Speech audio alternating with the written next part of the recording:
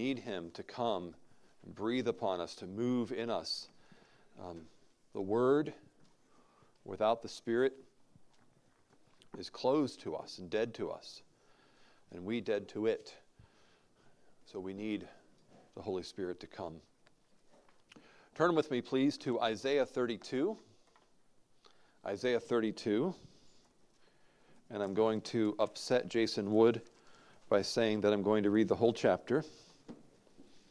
Those of you who are watching at home, you just have to listen to the first 8 verses before verse 9 comes up. So our focus this morning is on verses 9 through 20, but verse 9 is a rather abrupt verse, and so we want to get the whole context because we're going to look back over the whole of Isaiah 32 this morning. So Isaiah 32, this is the word of the Lord.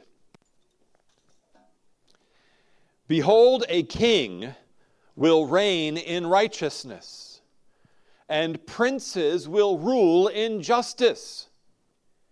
Each will be like a hiding place from the wind, a shelter from the storm, like streams of water in a dry place, like the shade of a great rock in a weary land.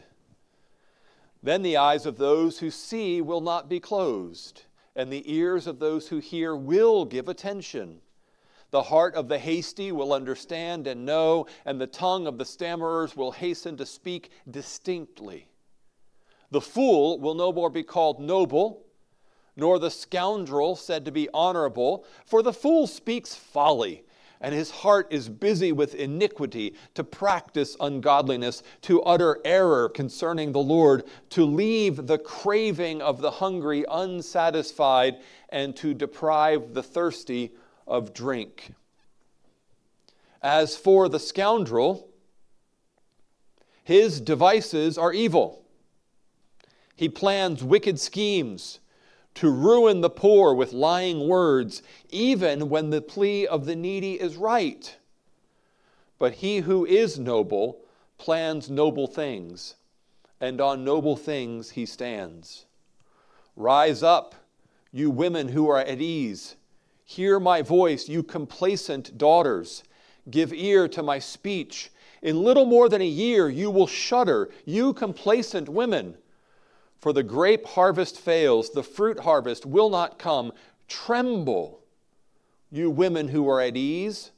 Shudder, you complacent ones. Strip and make yourselves bare, and tie sackcloth around your waist. Beat your breast for the pleasant fields, for the fruitful vine, for the soil of my people, growing up in thorns and briars, yes, for all the joyous houses in the exultant city, for the palace is forsaken, the populous city deserted, the hill and the watchtower will become dens forever, a joy of wild donkeys, a pasture of flocks, until the Spirit is poured upon us from on high, and the wilderness becomes a fruitful field, and the fruitful field is deemed a forest.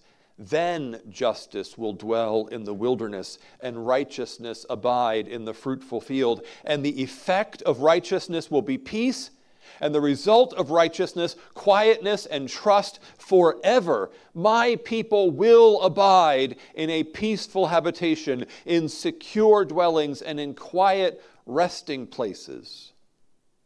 And it will hail when the forest falls down, and the city will be utterly laid low. Happy are you who sow beside all waters, who let the feet of the ox and the donkey range free. Let's pray. Heavenly Father, we need you. Without you, we are fools and scoundrels and complacent people living lives of ease, even in the face of sure and coming judgment. We need you. Speak to us this morning. Take these words that you gave through the prophet Isaiah and write them on all of our hearts, that we might hear your voice and we might be changed by your Spirit into the likeness of your Son. We ask all of this in Jesus' name. Amen. Amen. You may be seated.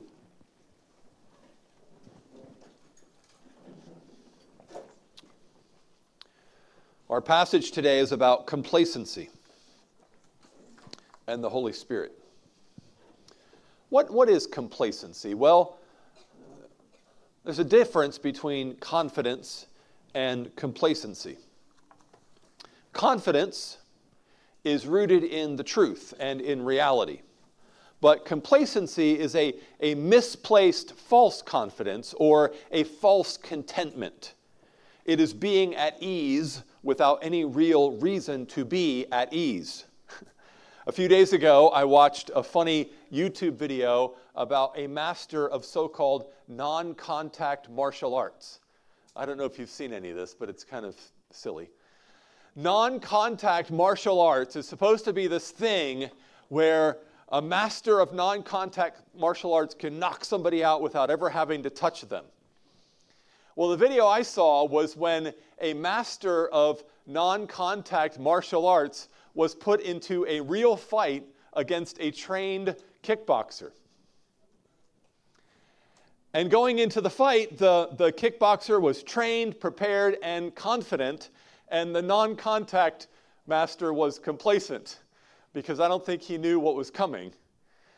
I don't know what he was thinking signing up for this, but his little sham was exposed when he was punched, and he was very shocked that he wasn't able to control the other guy with the power of his mind, and before too long he was knocked out pretty easily. Another way to think of this difference, all right, before I give you this second illustration, I have a little joke just for Jeff and Mary and others. Do you know the difference between the Army and the Air Force?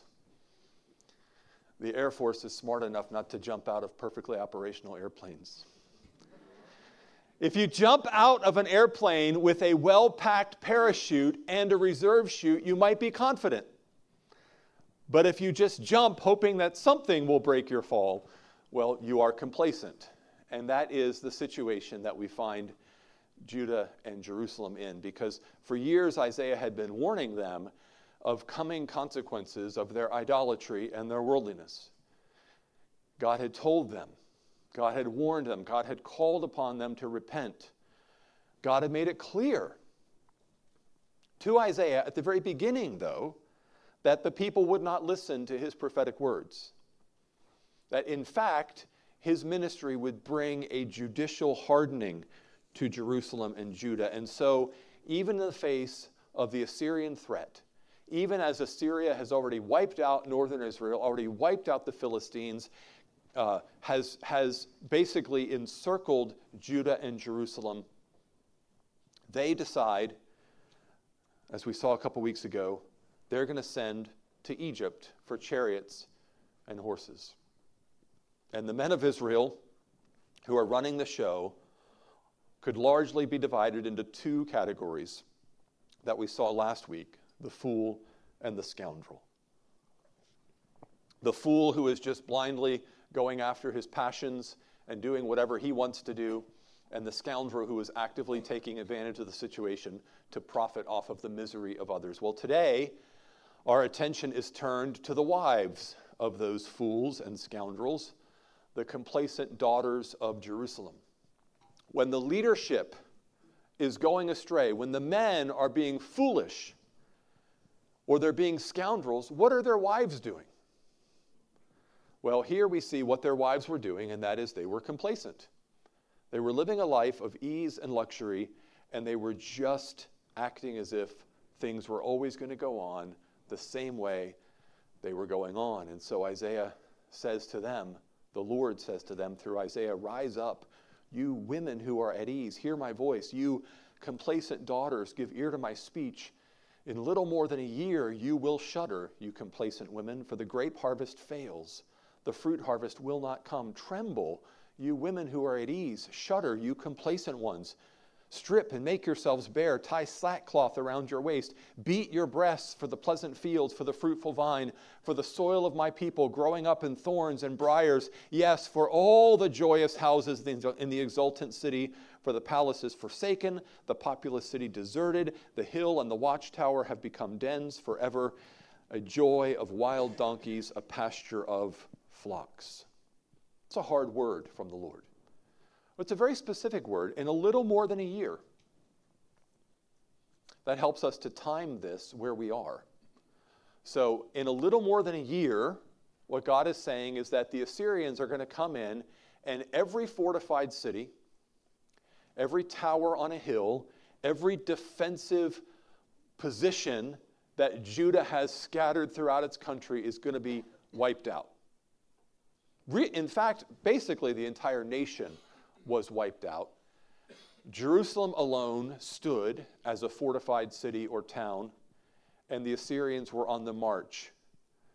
And whenever we get there in Isaiah 37, we'll see what happens when that happens. I've already alluded to it many times with the angel of the Lord coming to deliver. But before that deliverance, we have to understand there was this year or more of campaigning warfare around Judah, and this walled city and that walled town and this fortification and this outpost of military defense were all wiped out.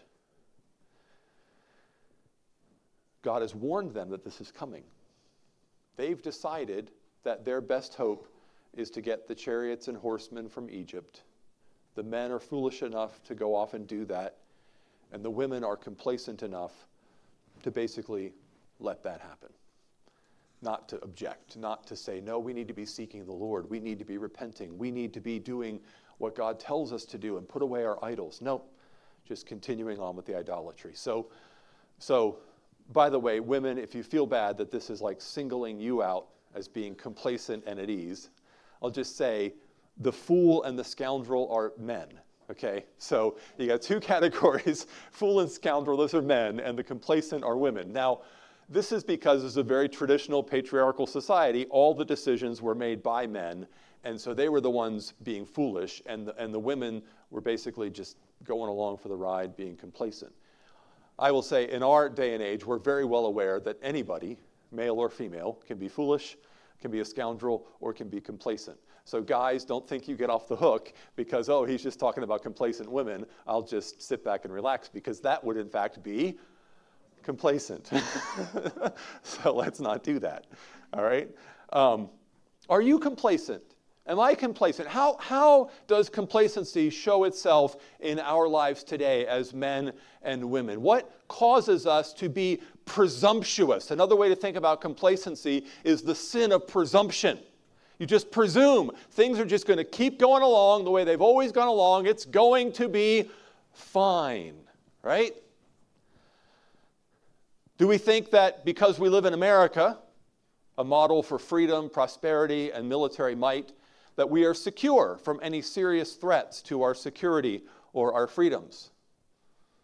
Probably not so much as we used to be, but that temptation is still there. We can think, oh, there's trouble all around the world, but trouble's not going to come here. We're America. Or spiritually, as parents, do we think that because we come to church on Sunday morning, at least a couple times a month, that our children are just going to follow Jesus with all their heart? When you got married, did you presume that because you were a Christian and you married another Christian, you would live happily ever after with no serious problems or conflicts? Are you tempted to think that spiritual growth is something that will just happen naturally, almost automatically, because you're a Christian and you sometimes go to church? Or if you're a little more serious about your spiritual growth and you're actually seeking the Lord on a pretty regular basis, do you think that that itself will somehow protect you from temptation or from major trials? When I was a younger man and I skipped my quiet time in the morning, and then something bad happened to me during the day, I used to connect those things, and I used to think, oh, of course, God sent me this trial or this problem because I missed my quiet time this morning, and I really should have gotten up early and had my quiet time. Well, what was I thinking? Was I really wanting to get up early and spend time with the Lord because I knew that I needed the Lord, or was I just trying to get like an insurance policy for the day? If I get up 15 minutes earlier and I spend some time reading the Bible and praying, God's going to give me a good day because he won't need to get my attention because I've already spent time with him. Complacency. If you have a good paying job and you're reasonably competent in your profession, do you think that guarantees you financial security? Or do you think that financial security itself will protect you from catastrophe? Or maybe your complacency, your life of ease, is more of surrender to the status quo, a giving up and a giving in to the empty daily routine. One of the things that I struggle with in complacency at our house is when our kids go to bed, I go around and I pray with each of my kids, and then, well, Andrew's not usually going to bed, but I still pray with him, and then I go to bed. So I try to make that every night. But sometimes I'm in the middle of watching something, and Jeremiah and Catherine, it's time to go to bed. Okay, go to bed.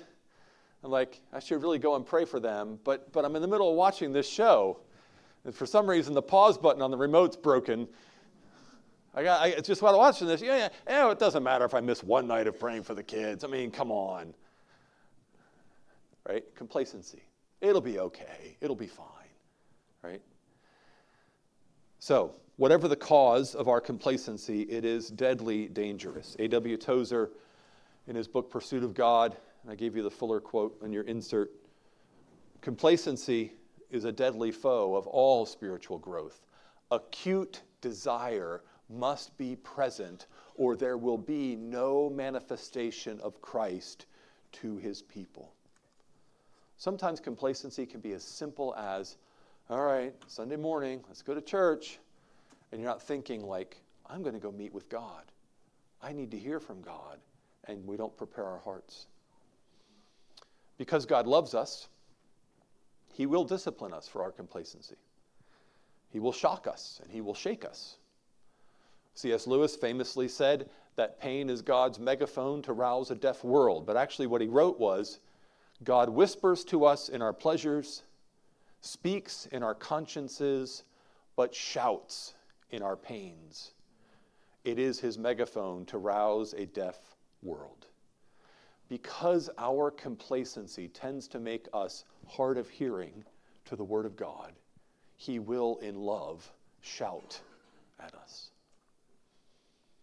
And so here in Isaiah 32, we see God warning about this specific coming hard and painful reality that is coming a little more than a year after this prophecy. The hand of God is going to bring devastation and desolation to his complacent people. But that alone will not be enough for them to repent. There's language in here about the women needing to strip themselves and tie sackcloth around their waist. But there is an incident in the Old Testament where you actually see the king of northern Israel, the king in Samaria, years earlier than this, and he did that very thing, but it wasn't really a repentance. It was distress, it was grief, it was anguish, but it wasn't repentance. It's in 2 Kings chapter 6. We read this, Ben-Hadad, king of Syria, mustered his entire army and went up and besieged Samaria.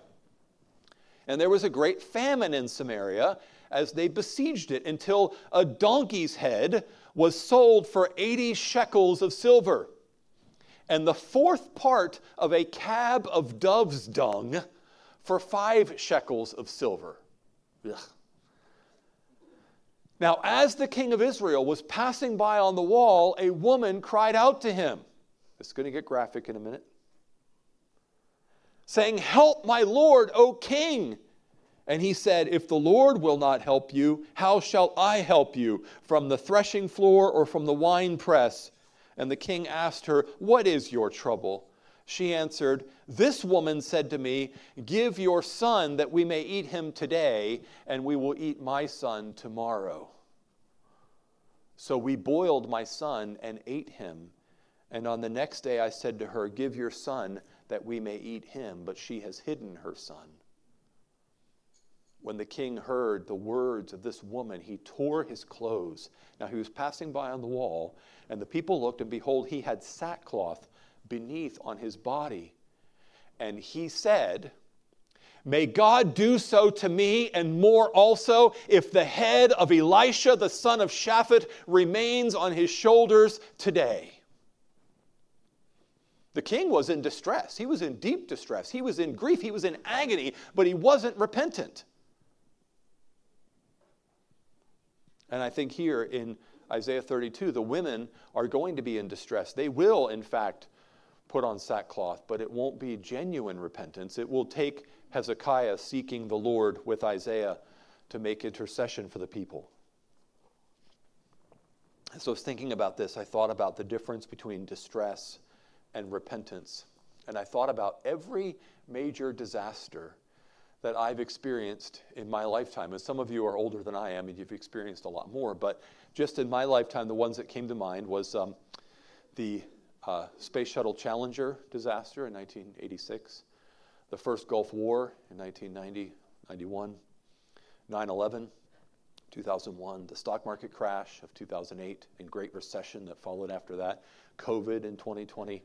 You know, in all these times, I've seen people emotional, scared, hurt, angry, grieving, but not repentant.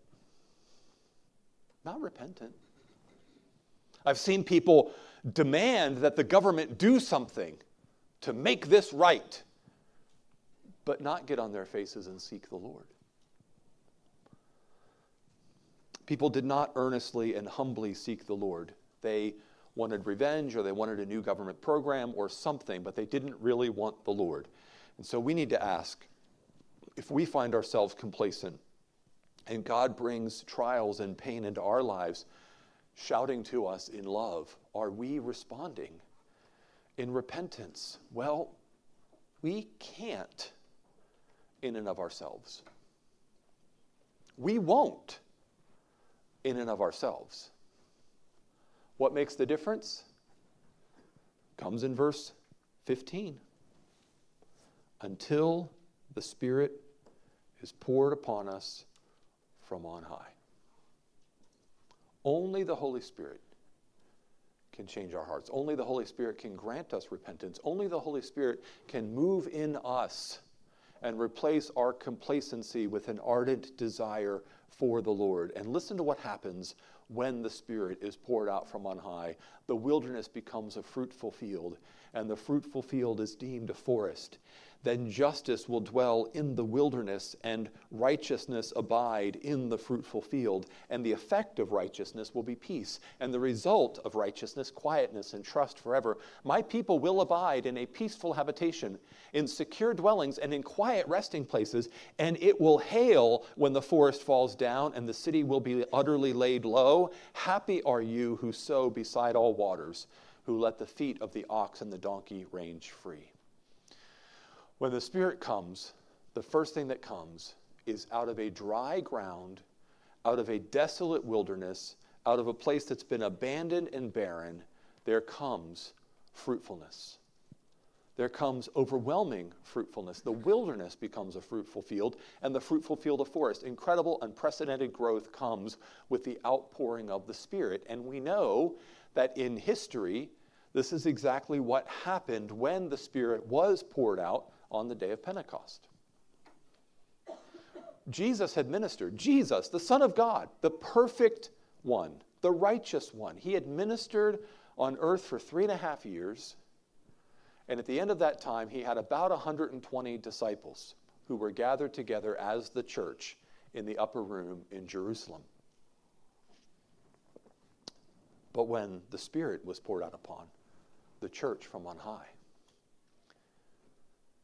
in one day, 3,000 souls were added to the church. And before long, the church in Jerusalem had over 5,000 people. And then the church was spread by persecution. And within one generation, within 40 years of the outpouring of the Holy Spirit on Pentecost, within one generation, within 40 years, churches had been planted all around the Eastern Mediterranean, from Egypt to Rome, Israel, Syria, Asia Minor, that's modern-day Turkey, Greece, Crete, Italy, hundreds of churches with hundreds of thousands of believers all over the Greek-speaking Roman world within a generation.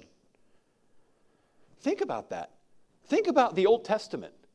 Think about 2,000 years of redemptive history from the time that God appeared to Abram and said, follow me, I'm going to bless you, and through you all the nations of the earth will be blessed. 2,000 years, what happened?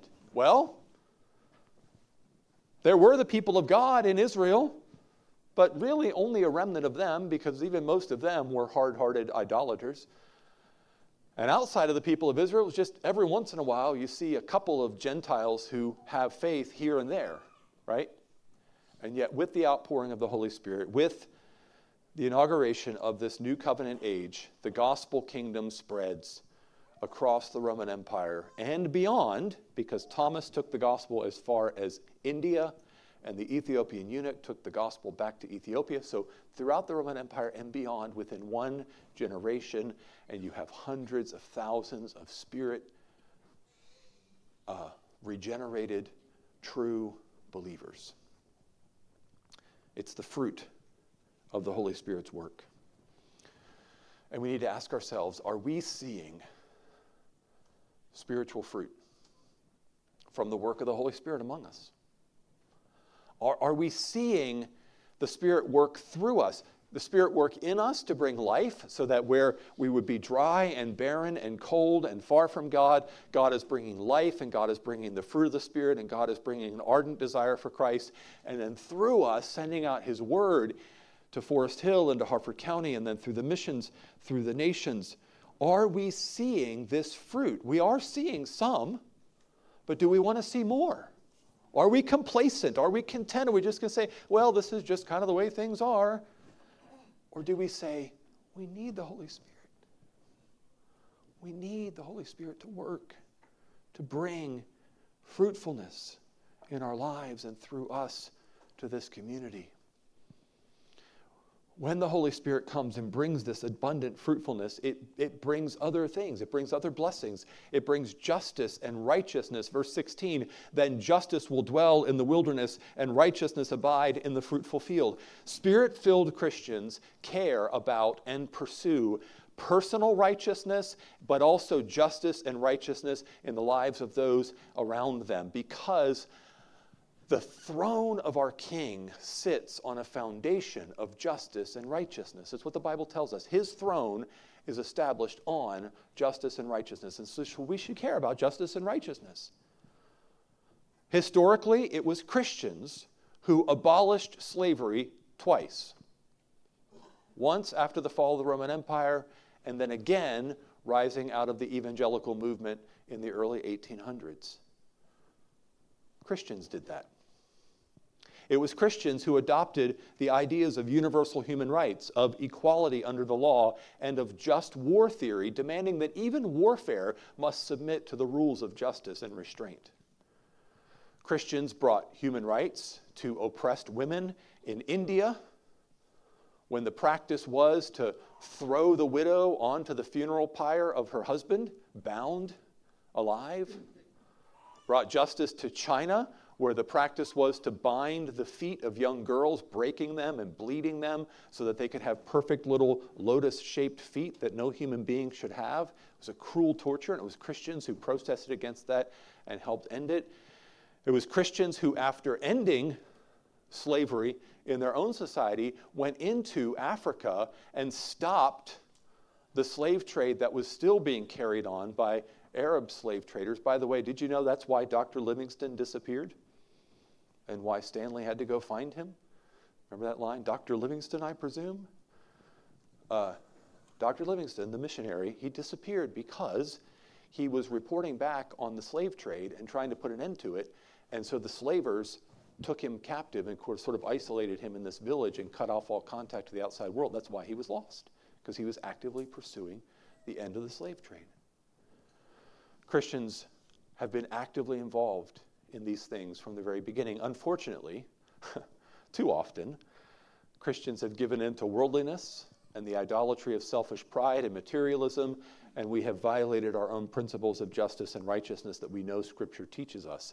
So what do we need? We need less of our flesh and more of the Holy Spirit. Less of me, more of Him.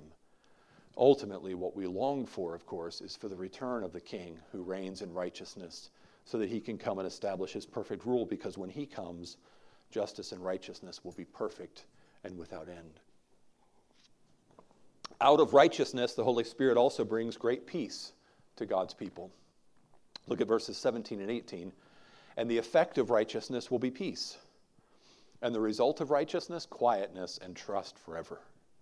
My people will abide in a peaceful habitation, in secure dwellings, and in quiet resting places.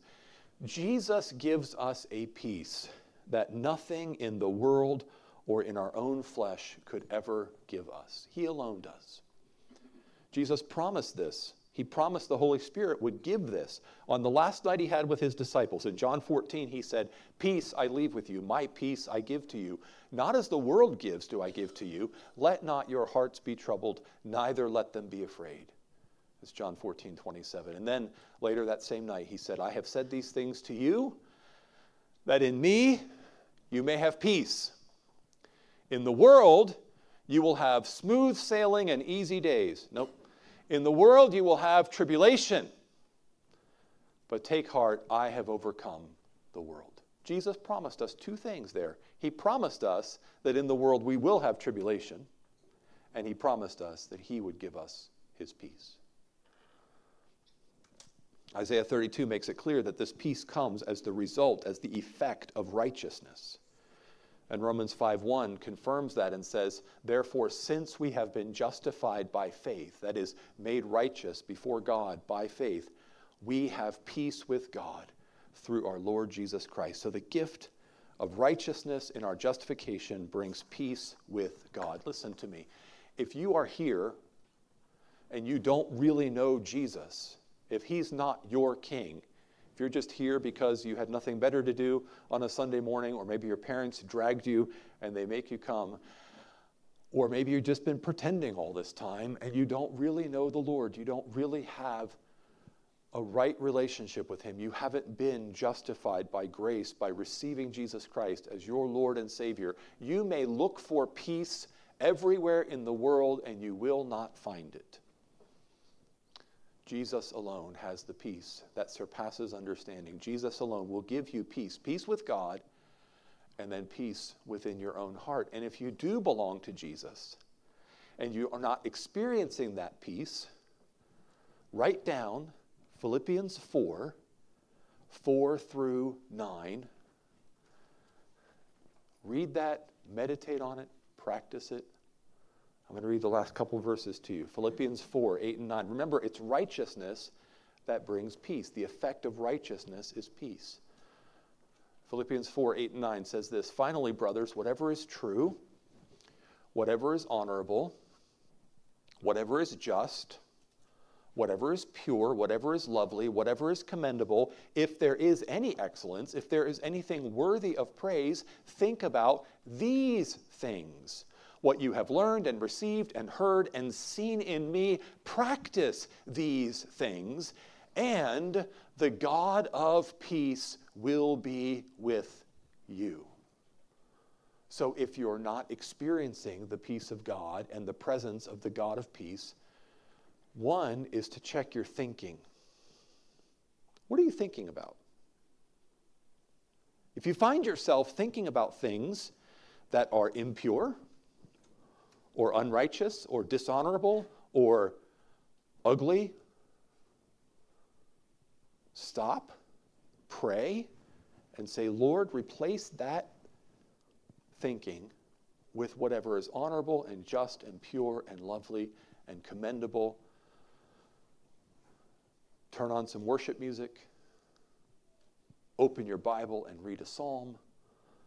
Replace that negative, ugly thinking with thinking about the things of God. And then do what you know God has called you to do. What you've learned and received and heard and seen. Practice these things. And then the peace, the God of peace, will be with you. So God brings us fruitfulness. He brings us righteousness and justice. He brings us peace. But he also brings judgment. Verse 19 might seem like a weird interruption to this beautiful section on the effects of the Holy Spirit. And it will hail when the forest falls down and the city will be utterly laid low. It's kind of an interesting reference. What is he talking about? Well, He may be foreseeing the falling of the enemies of God or even of Jerusalem itself. It's a judgment, but ultimately all judgment is but a preview of the judgment that is coming, and that is brought about as a result of the work of the Holy Spirit in the hearts of people. The Bible tells us that when God the Holy Spirit has spread throughout the world and worked in the hearts of all those who are going to come to faith in Jesus Christ, when he has brought in all the fruit that's going to be brought in from the gospel in every tribe, tongue, people, and nation, then Jesus will come again. Then the day of judgment will come, and everything will be laid low. The cities and forests will be laid low, everything will be judged, and then will be brought in to the new heavens and the new earth, which I think we get a picture of in the last verse here. So, in the meantime, he brings judgment, temporal judgment, to both nations and to the church as part of his process of advancing the gospel in the world. But in the end, we get to verse 20. Happy are you who sow beside all waters, who let the feet of the ox and the donkey range free. This is a picture that I believe is a hint, it's a little hint, of the new heavens and the new earth, an idealized world where agriculture is abundantly fruitful and where livestock can roam free without any fear of harm. It's a very interesting contrast because if you look closely, verse 14, the judgment that's coming will make the hill and the watchtower a joy of wild donkeys and a pasture of flocks. That's judgment. In this world, in this fallen world, if you don't have fences, if you don't have fenced-in pasture, if you don't have watching over animals and they just get loose and roam all over the place, that's judgment. But in verse 20, happy are you who sow beside all waters, who let the feet of the ox and the donkey range free. In the world that's coming, animals can roam wherever they want to go, and it's part of the blessing. That's how we know the curse has been removed. So it's a hint. It's a little obscure, but if you see that contrast, how can it be happy for animals to be running wild? Because the world is no longer under the curse. Jesus has come again. The picture in verse 20 is a picture of true happiness. True happiness. In America, we believe that everybody has the God-given, inalienable right to pursue happiness. But you know what? In this life, it's always a pursuit. We never quite get there, right? Whatever joys we experience are always fleeting. They come, they go. Whatever happiness we get is always partial. But I love the end of Psalm 16. Psalm 16, verse 11 ends, "You make known to me the path of life. In your presence there is fullness of joy. At your right hand are pleasures forevermore." Only in the presence of God is fullness of joy, not partial joy, but fullness of joy. At the right hand of God, which is where Jesus is enthroned, is pleasure forevermore, not temporary pleasure, not fleeting pleasure. That's what's coming. That's coming when Jesus is coming, when we are face to face with him. The Lord is the fountainhead of all joy and pleasure, and when we are in his presence forever, we will be there truly, deeply, eternally, and contentedly happy. Listen, kids means anybody to whom this applies. Kids, you might think that God is like out to take away all your fun, right? Joel was sharing with us some lines from the comedian Nate Bargatze last night. Nate Bargatze is probably my favorite comedian. Hilarious guy. But he talks about how he was raised by Christian parents in the 80s and 90s who had converted to Christ, right? And he said, Christian parents who were converts to Christ in the 80s and 90s, that's as Christian can be. And then he says, Jesus had more fun than I did growing up. And so you might think, all you hear about Christianity is you're not allowed to watch this, you're not allowed to do this, you're not allowed to go there, you're not allowed, and it might seem like God's out to sort of take away all your joy. Hopefully, your parents have learned and can tell you that even in this life, when God takes away something that's promising happiness, it's because it's a false promise and he wants to replace it with something that's going to bring us more lasting joy. But the day is coming when all those restrictions will be removed, because we'll no longer have sinful hearts or sinful desires, and we will be set free to enjoy, to fully enjoy whatever we want, because whatever we want will be glorious and glorifying to God and good for us, and that day is coming. All right, very quickly, step back and take a look at the whole of Isaiah 32. This is our conclusion. Put this two halves of this chapter back together. Notice that it begins with, "Behold, a king will reign in righteousness, and princes will rule in justice." So the beginning of it is talking about the reign of the righteous king, and we know that's King Jesus, right? And then it's talking about the effect of his reign in the lives of those who reign under him, the princes who rule, who will be like a hiding place from the wind, and who will open the eyes of those who are blind, and the ears of those who hear will give attention, and the heart will understand and know, and the tongue will begin to speak distinctly, right? And then you get, in the middle part, you get these three categories of people who resist the rule of God: the fool, the scoundrel, the complacent. And then we come to, until the Spirit is poured upon us from on high, and the wilderness becomes a fruitful field, and the fruitful field is deemed a forest. Then there's fruitfulness, justice, righteousness. So if you look at this, it's like verses 1 to 5, right, are about the reign of the Son of God and the good effects that his reign brings. And then verses 15 to 20 are about the pouring out of the Holy Spirit and the good effects that the pouring out of the Holy Spirit bring. And then in between, verses 6 through 14 are the resistance to that and the negative. And so we're supposed to see that the reign of the king and the pouring out of the Spirit are tied together. They're the two pieces of bread on the sandwich, whatever. They're the opening and close of the passage. That's the good. And that's why it was after Jesus ascended into heaven and was seated at the right hand of God the Father Almighty as King of Kings and Lord of Lords, after he was enthroned, that the Holy Spirit was poured out. And those two things are connected. As Jesus is honored, the Holy Spirit moves and works. And as the Holy Spirit moves and works, people come to Jesus. So when we say we need more of the Holy Spirit, we need more of Jesus, we're saying the same thing two different ways because it's the Holy Spirit who glorifies Jesus and brings us more of Jesus. That's what we need. We need more of the reign of the King of righteousness and his blessings in our lives. We need more of the fruit of the Holy Spirit. That's the same thing. We can't be complacent about it, is the lesson God has for us today. If we know that, if we know that we need more of Jesus in our lives, that we need more of the Holy Spirit, we need more of the reign of righteousness, we need more of the fruit of the Spirit, we can't be complacent about it.